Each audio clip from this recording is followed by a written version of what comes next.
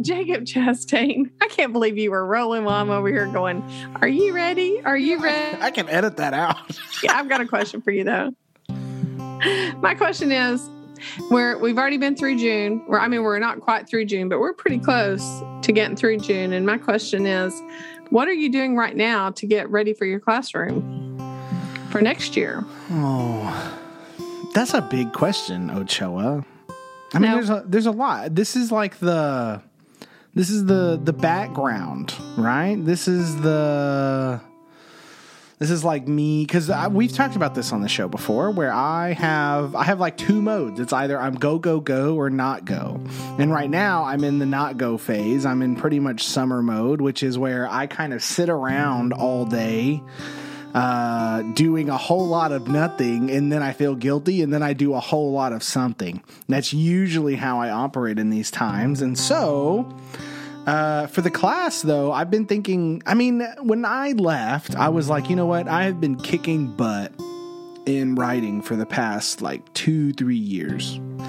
And I was like, you know what? I want to flip back.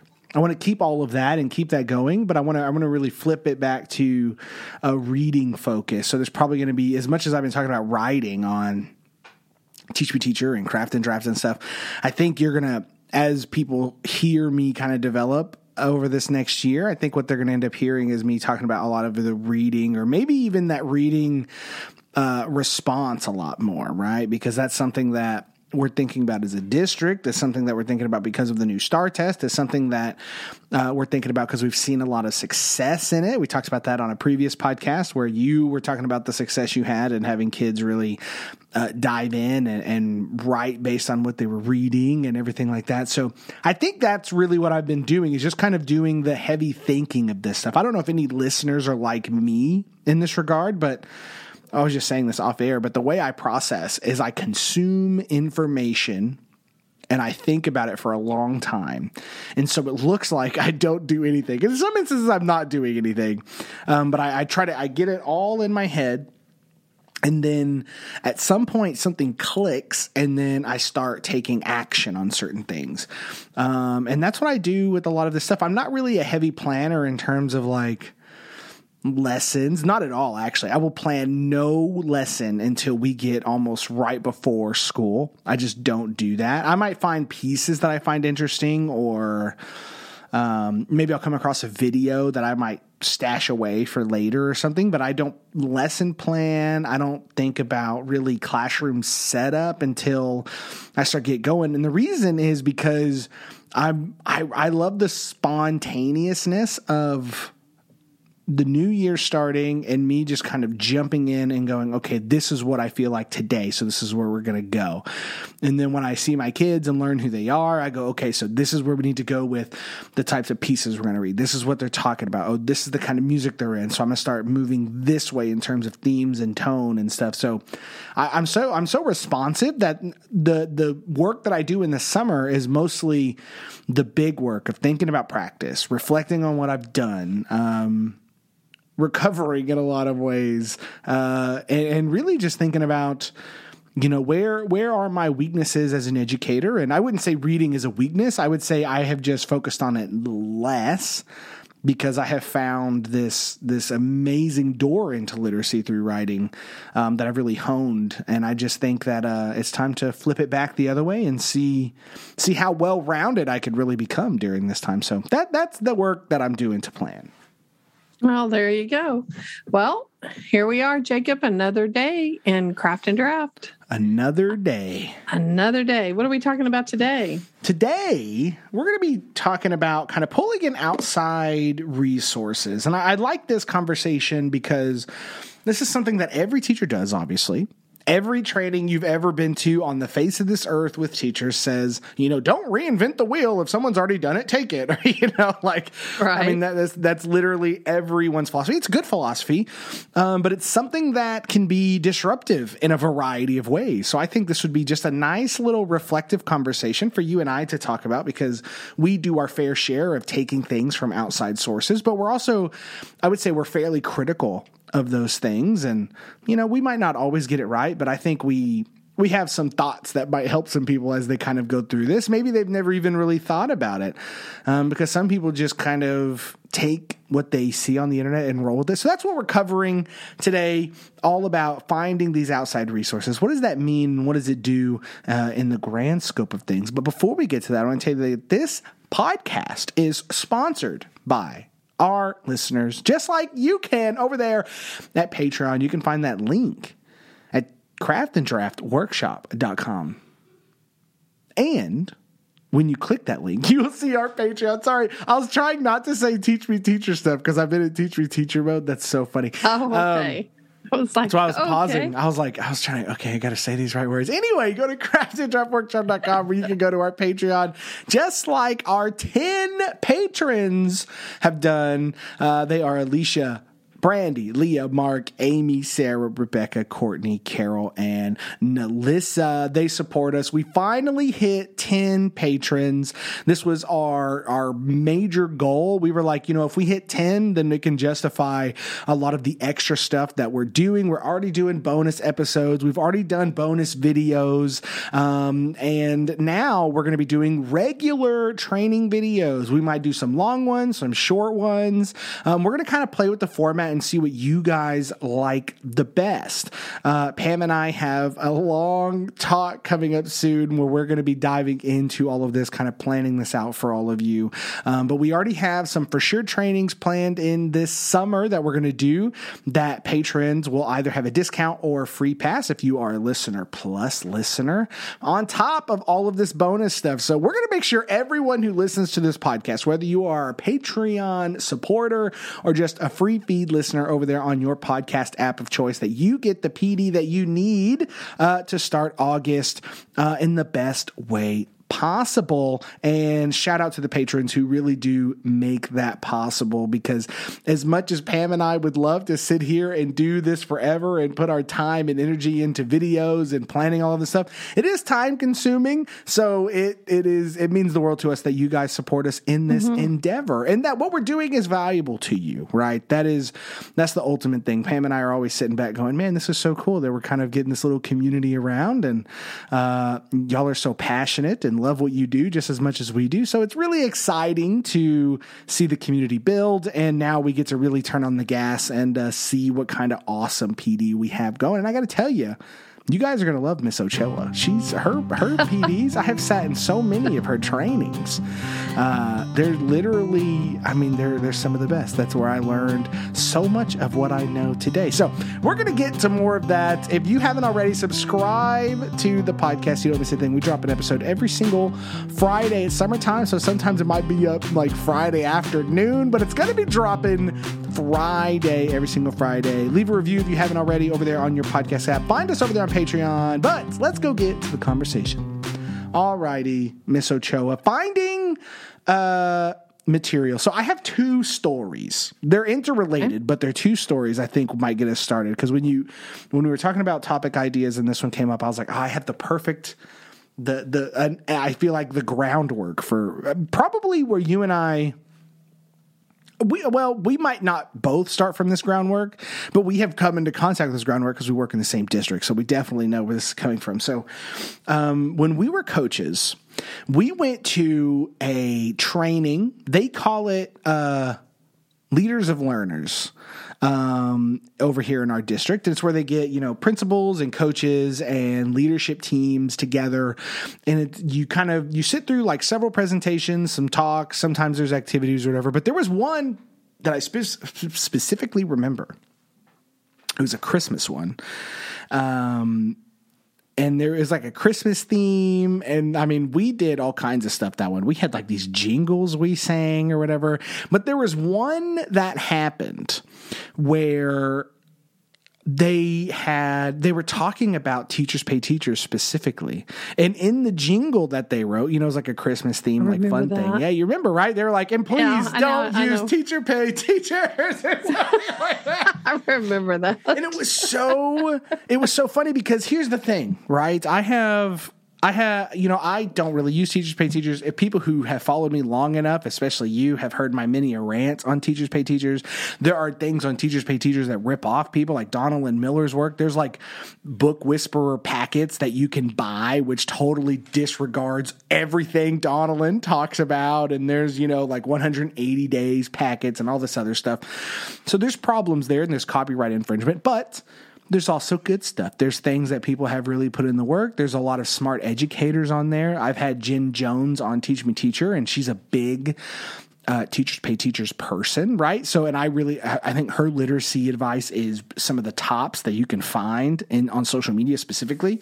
So it's a love-hate thing, right? But I remembered this moment because I want to talk about why the teachers tend to love Teachers Pay Teachers, and district officials or coaches or whatever tend to kind of push away from it. And now I know my thoughts on this, but why do you think that is? Why do you think there's this disparity between teachers going, yeah, of course I want to do this, right? And there's almost like a shame too. It's like, oh my God, I don't want to fully mention that I bought this. Like we had there was another training where we had a teacher that we went and saw as a model, and then she sat with us to like talk with about the lesson and stuff.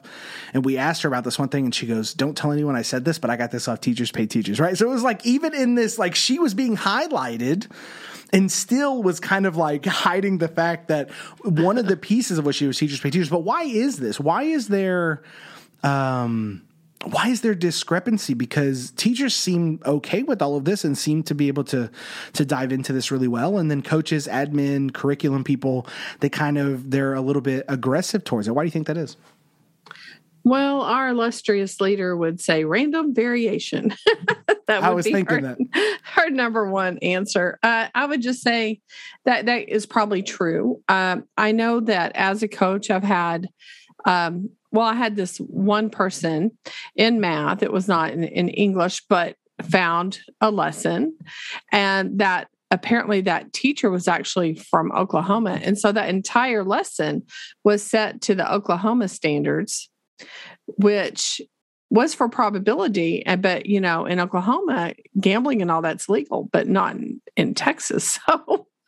So it kind of had that ring to it.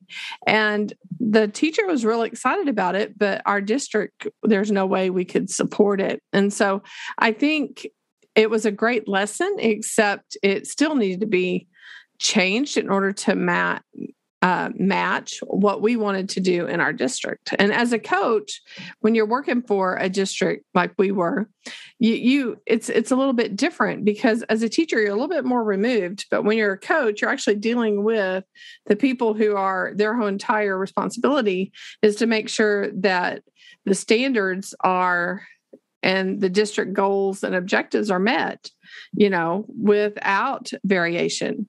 And so as a coach, you're kind of a liaison between the two to make sure that the teachers are actually implementing, and you're helping them do that, and yet also giving them validation. And at the same time, with your administrators, you're trying to, kind of help, advocate for the teacher, and yet at the same time, advocate for what's necessary in the district. And I think sometimes when we do Teacher Pay Teachers, they're written for another school at another place with other standards in mind. So it's not that the activities aren't good. Sometimes it's that they don't match what the district requirements are. And so I think sometimes that's where one of the issues is. Why do teachers like it? Time. It is so much easier to go down there, print something off of Teacher Pay Teachers or any other type of program like that, and then go to your Xerox machine, copy your 60 or 150, whatever, how many group of kids you need and how many copies you need, and then just disperse. And then now that they're working, you're working, and it's not always a bad situation. So I think that's part of it. And but sometimes all the work is already done. And so to me, one of the problems is that all the work is already done, the questions are already asked. So there's not really any thinking or individualization for your own particular classroom. And so students it might be a worksheet that they're handing out, and it keeps the students from actually solving the problems. They're just coloring. So you got to kind of be careful. It might look good, right? But then maybe it's not. So it really needs to be vetted. Well, and I want to hit on that term, right? The random variation and this is something that our district talks about and our curriculum leader talks about. And this is something I actually agree with, right? And this is, I really like this term, but I want to break it down for people who maybe have never come into contact with it or maybe use a different term. But the whole idea is that, if your district has a curriculum, and has something that they've kind of put together, anything you bring from the outside, something that hasn't been vetted by a team or something that hasn't been carefully aligned with the vision of the district, you now have random variation, right? And now every class kind of already has random variation because we're humans, right? There's already variation just in how something is presented, how something's told, the level of expertise each teacher has in a given topic or even in a given day, depending on, like some days things just don't really click very well. So there's all of that. And so when you start adding in, right, if you only bring in outside stuff, if you're only getting ideas from, amazing Instagram teachers, and even though they are amazing, and I talk to many of them, if it's coming from outside of your curriculum, you are now introducing factors that are really hard to measure for, right? And that is the interesting part of this because for people like... I was going to say for people like us, but in general, I think it's just teachers. Teachers see if you're being responsive to your students, sometimes you will realize that there might be a gap in your curriculum, right? There might be a gap in the way something was put together, or there might be a resource that you don't have. And so what's a teacher do, right? Just sit back and go, well, I don't have it. So, right. But that's what ends up happening. But I think there's a better way for that. And I wanted to pitch this to you as I was thinking through this on my own today was we know that's going to happen. We know teachers, especially teachers that listen to podcasts like this, that we're always looking to do better and to take care of our students as best we can. And so that means we're going to be reaching out for different things. We're going to be looking for resources that fit what our students need. But the way to do that properly, I think, would to be intimately engaged with what your curriculum already is. To know not just, we know our standards. We're not talking about that. We're talking about what the district has put together, right? Some districts pay for something. Some of them create it like we do. But you have something. And I think the way to... at least to start is to know, like for us, we have a literacy framework and we have an ELA framework and we have our initiatives and we have everything else on top of our curriculum and resources and everything else. And to not know each of those pieces before you reach out to something, it makes that random variation worse. Right? Because it's almost like a shot in the dark. You're not operating within what the district is shooting for. So I don't know, would you say that's the first step is to when you're even thinking about reaching out is to really ask yourself, well, do you really need to reach out? Is there a reason? Do you really not have this resource, or do you either not understand that it's there, or maybe you don't know how to access it? I don't know. What would you say as a coach who's probably cycled through this process with many teachers? Yeah, I would think I would definitely start with my curriculum. What is it that we need to do? And what are the needs of my students? So you've got to actually be the teacher that marries the two, because you have one classroom is not the same. My classroom, even though we were at the same school, well, even just throughout the day, my morning class was nothing like my afternoon class. They had different needs, and yet they were both on level. They were listed as the same, but they really weren't. So I think you have to start really with the needs of your students, keep that in mind in one hand. And in the other hand, you got to keep in mind the needs of the district. And you start with the curriculum. You have to start with the curriculum. And it, like with us, ours is state aligned, right? So we already know we're within state guidelines because when they wrote curriculum, they used the standards to do so. Another state may have a different type of standard, or even if it's a private school, they may have their own type of standard that they have to do to meet the needs. So I would definitely start with both of those.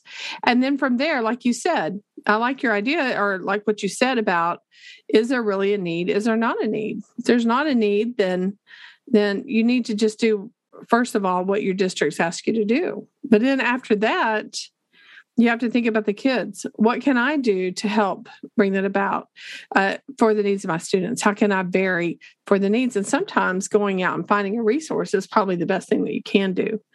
But it needs to be aligned, or it needs to be tweaked in such a way that it matches seamlessly with what your goals are.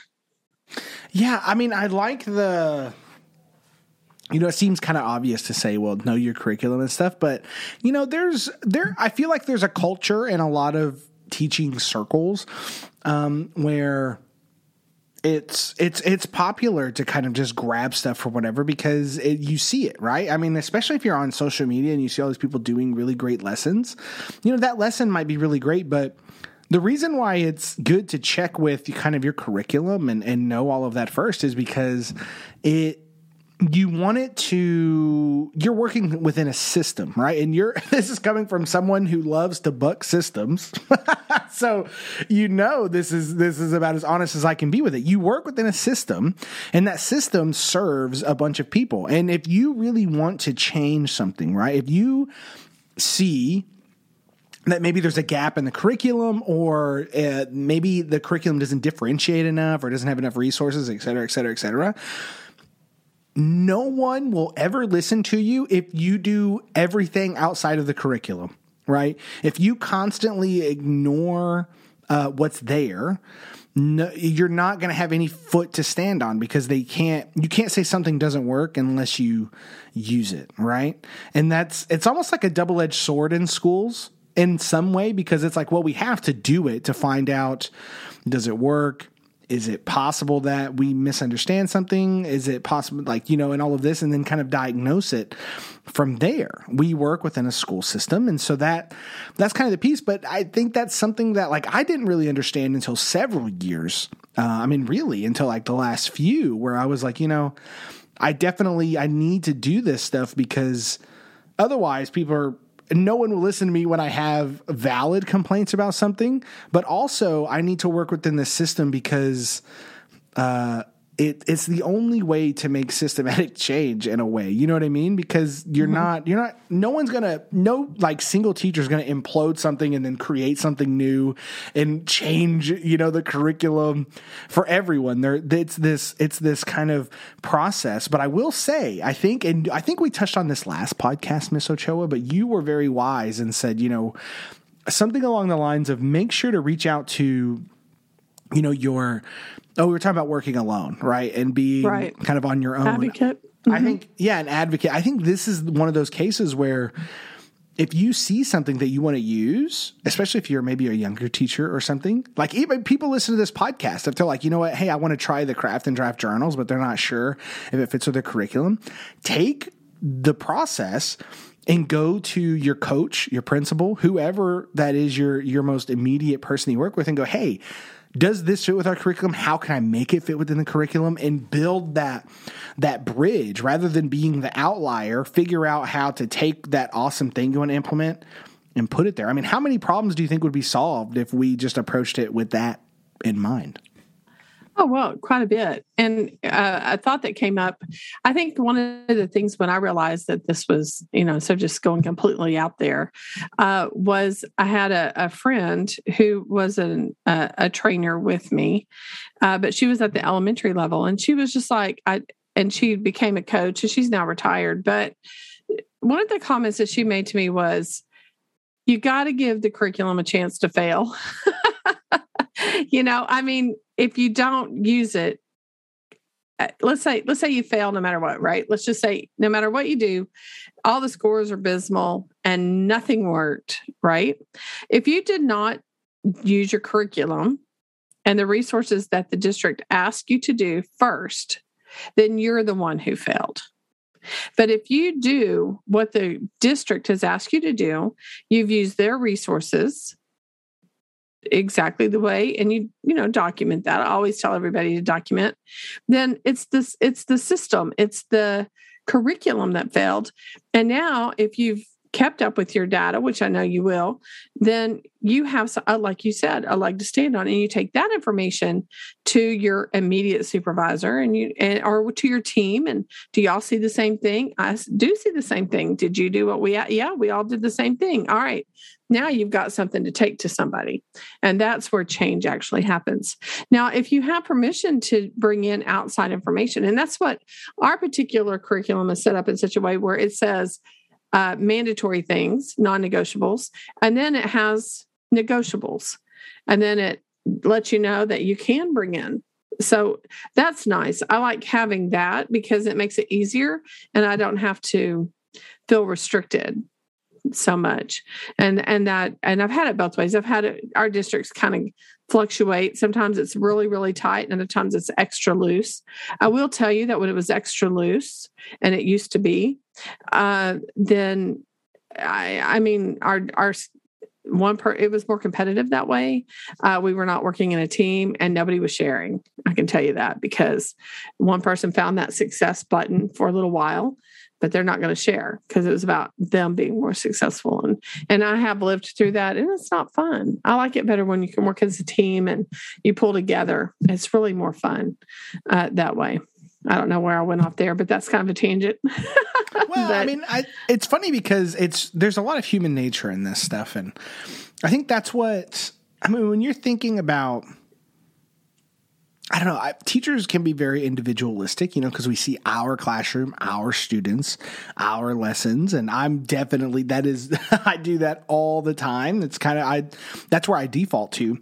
But I will hands down say that once I opened up, and this helped with having a great team and leaders and everything else like that. But once we really built a great team where it wasn't just I, and there was a lot of us and we in this teamwork, it really did. It changed how lesson plans happened. It changed how much kids moved. If a kid moved from your class to my class or my class to your class, like they understood that, we do craft and draft still. And even though there might be small tweaks, they had a foundation to go on. And that's what curriculum is, right? If you have, think of a school district. If you have kids moving from one school to the next, theoretically, yeah, there will be some differences and there might be some pacing that might not be directly on point, but they should, relatively be within the same ballpark as the other school based on curriculum, right? And that's kind of where our district I feel like we try to ride that line of we don't want to control how teachers teach necessarily, but we want them to be within the scope and sequence. We want them to be within this kind of framework. And kind of move from there. And that way, if you get a kid from one of our other middle schools, then they kind of know where they're at. And I would say there's a lot of places that are successful. That's really hard. That's an incredibly challenging thing to do. But if you're constantly pulling in things from the outside or doing things that aren't even mentioned in the curriculum, like you're just going willy-nilly. I've had coaching cycles with people who weren't even looking at standards. You know what I mean? And right. That's so far out of this.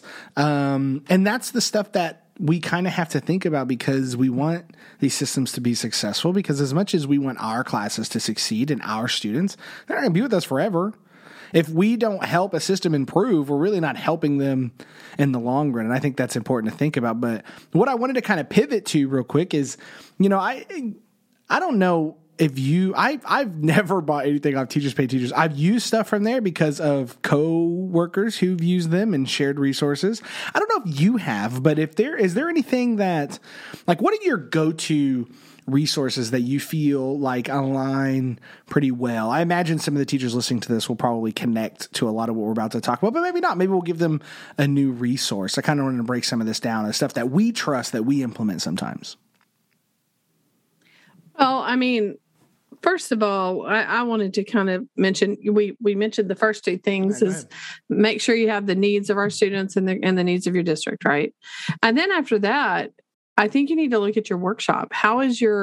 What is your workshop? What are, we use craft and draft. So, I like a lot of Linda Reef's work because she uses a craft and draft type model. So sometimes I use some of her work. Nancy Atwell used notebooks. So I like to use people, have work with books and people that do that. As far as strategies go, and I think you've spoken to her, I think in your other podcast, and that's Jennifer Saravelo. I mean, she's got some good strategies if you want individualized strategies, things like that. But what I pretty much, and I'm a little bit different than some people, and that is because I've done so much training that I can't always tell you where it all comes from, and so, but I pick up a lot of stuff from conferences. I go to as many conferences as I can or workshops that I can. Sometimes I'll do a virtual one I've done several virtual ones since COVID has hit. Then I've also used we have a Region 11, and so our regional resources, I will go and pull those. Not so much, but they used to be really good, but I haven't used that in a while. Let me see where else. I also do a lot of internet searches, and I just kind of look. But when I'm looking at those three things: district, students, and how does it fit within my workshop?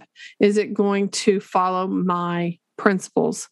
And of course, my principles are similar to Nancy Atwell's, and that is time, ownership, and response. Is it going to allow me to offer students time to read and write? Is it going to offer my students individualized skills that they may need to improve upon, and things like that? I've seen vocabulary. Marsano does a lot of work with vocabulary. So those are some older ones that I've kind of used. Of course, Laura Robb. You always have to bring up Laura Robb, and I use all of her stuff. Yeah, I mean, I 100% anything like that. Another book, I think we mentioned it before, but Martin Brandt, his book Between the Commas is so good. It's geared towards upper school, so elementary teachers. I still think you get a lot from it. You just gotta have to be good at paring down stuff, but it's so good for secondary. It's one of the best. He has so many cool ideas of like ways to do stuff. Like the idea, I do this a lot. I do it through poetry, but I also do it through paragraphs, which is you take a section of text and then you practice. I mean, you do this too. I forget. You can probably tell me the name of the person that there's a whole book on it, but it's basically where you practice combining sentences, right? You take sentences that are loosely connected and you combine them using various grammatical tools. I do it through poetry. This is actually how I teach sentences. When kids are struggling with sentence structure, I try to get them to think of pockets of information, and so I teach them line breaks in poetry, and then we start putting it back together. But Martin Brandt does that in paragraphs. So he'll take like a really big, he has this one paragraph about Mount Everest. If someone's interested in seeing what I'm talking about, just DM me. I'll send it to you because I have it in my Google Drive somewhere. But I'd be more than happy to share it. It's a great paragraph. It's a big one though. So it's like, I would caution anyone that's not in secondary, but the whole idea is that it is complex, right? Like the last sentence is like 3 lines. You know what I mean? Like it's a big paragraph, but the idea is that you take it chunk by chunk and you have students kind of model with each line. And then so rather than saying, hey, write something similar to this, you say, look at the pattern, look at what's happening here, right? Jeff Anderson. And you say, and you have them write it, and then they kind of put it all down, and then you have these different sentences, and then you combine them into this wonderful paragraph. And it works so well. And kids end with like this structure. It's a whole lesson because you can talk about language, you can talk about flow, you can talk about grammar, you can talk about vocabulary, you can talk about perspective. I mean, there's so many things in this one little paragraph. And you can take it wherever you want. I don't hit on all of that during any one of these lessons, but the strategy is what's the important part there, right? But I want to point out what we have just done, though. We talked about all of these resources that are from professionals in our field that we respect, that back what they're doing by research, right? Before we ever get to, hey, search up articles on News ELA, right? Now we use, or News Ella, we use those resources and we use Common Lit and all of those things, and they're great for a variety of purposes. We almost always use them in terms of like test prep and stuff because they just have questions and whatnot, but a lot of them are really good. I have definitely used News ELA articles that are powerful because they connect to a story that we're reading or a poem or something like that. But I would say this is the key piece of how we kind of do what we do is when we're looking for resources. And I think the way to kind of avoid some of the bad stuff is, a great place to start is the published authors. The people, if their book's getting published, their work has been vetted by several professionals already. Doesn't mean they're 100% right. Doesn't mean what they're doing fits what you do, but you can at least sit back and go, you know what, this has been vetted to some degree. It's not just some really great marketer on the internet pushing something that may or may not even be great for your kids. But I don't know. This is so interesting because I feel like there's so many pitfalls. What do you think the pitfalls is of this? Like when teachers are like, okay, I don't have it in the curriculum. I need this, but I need this tomorrow. And they start looking around for resources. What are the common mistakes, do you think, of people who are reaching out for resources that they might make? Well, do you mind if I answer something else before that? Go ahead. Kilgallen, that is the person that he has a series of books that separate. Yeah. And little green book, right? And it's combined. It's a little, in the middle school level, it's a green book. But Kilgallen, one of the things about separating sentences and then putting them back together, sentence combining, that's one of the number one strategies that you can use to help your students learn grammar. So there you go. Well, that's what's funny is that book, and I couldn't remember his name, but I'm glad you did. It's all right. I can't remember the first name.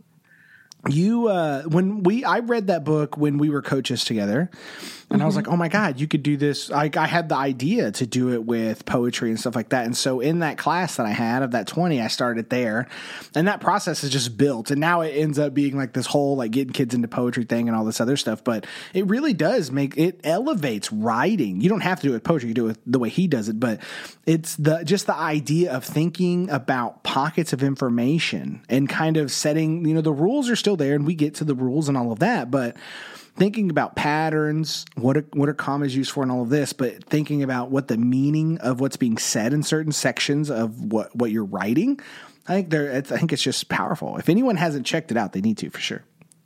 Right. And then you mentioned News ELA, but also Common Lit is one that is really good about questions. I like their questioning that they do.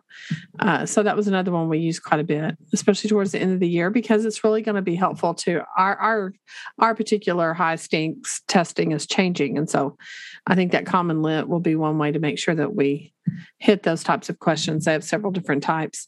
But to answer your questions, what are some of the pitfalls that we fall into? And that is not really knowing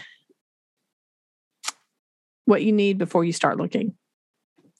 You just start looking, and I'm guilty of that. I do this a lot, and that's usually how I spend my summer. Is I just randomly look up stuff, and then if I find something that fits, but a lot of times I'll find things that fit because I have internalized what the district wants and what they need, and then what I know works, and so I pick things that work. But I think especially for new teachers,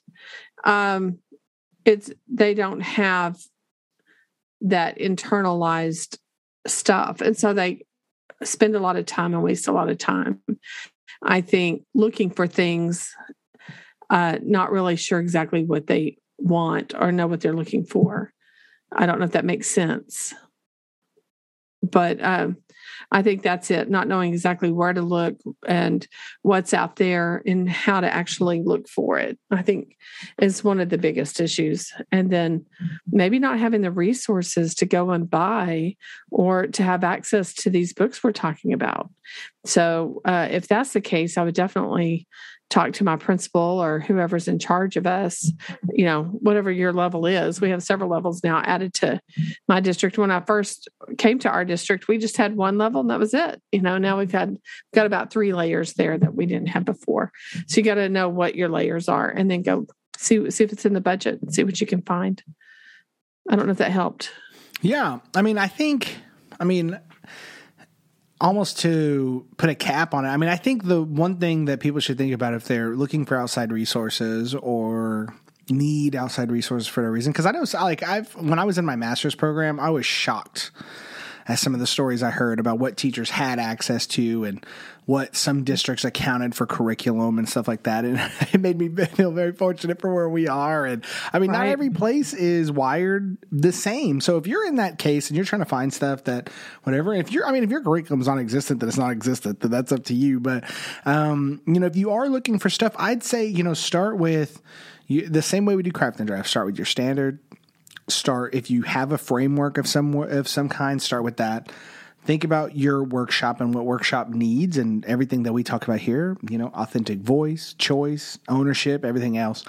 And then really think about what the kids need, because we have seen people who will take the Outsiders and print off 100-question quiz at the end of the Outsiders that it's just a whole lot of garbage and nothing. And, maybe out of 100 questions, maybe there's 10 good questions in there, but probably not, and you just have to be good at going, do my kids really need this? Like, is this if it's like an assessment that you're printing off, especially, is it something is it going to show me what they know? Does it matter that they know this? Is this aligned to the standard? It's like all of those questions are I think what we should be asking as we're pulling stuff, because even today, like I catch myself, I'll come up with an idea and I'll find a piece and I'm like, okay, but what is this piece doing? Like, is anything in my standard here? Is this anything that I need to do? Or is this just something I want to do because I think it'll be cool and I can make an Instagram post about it, right? Or,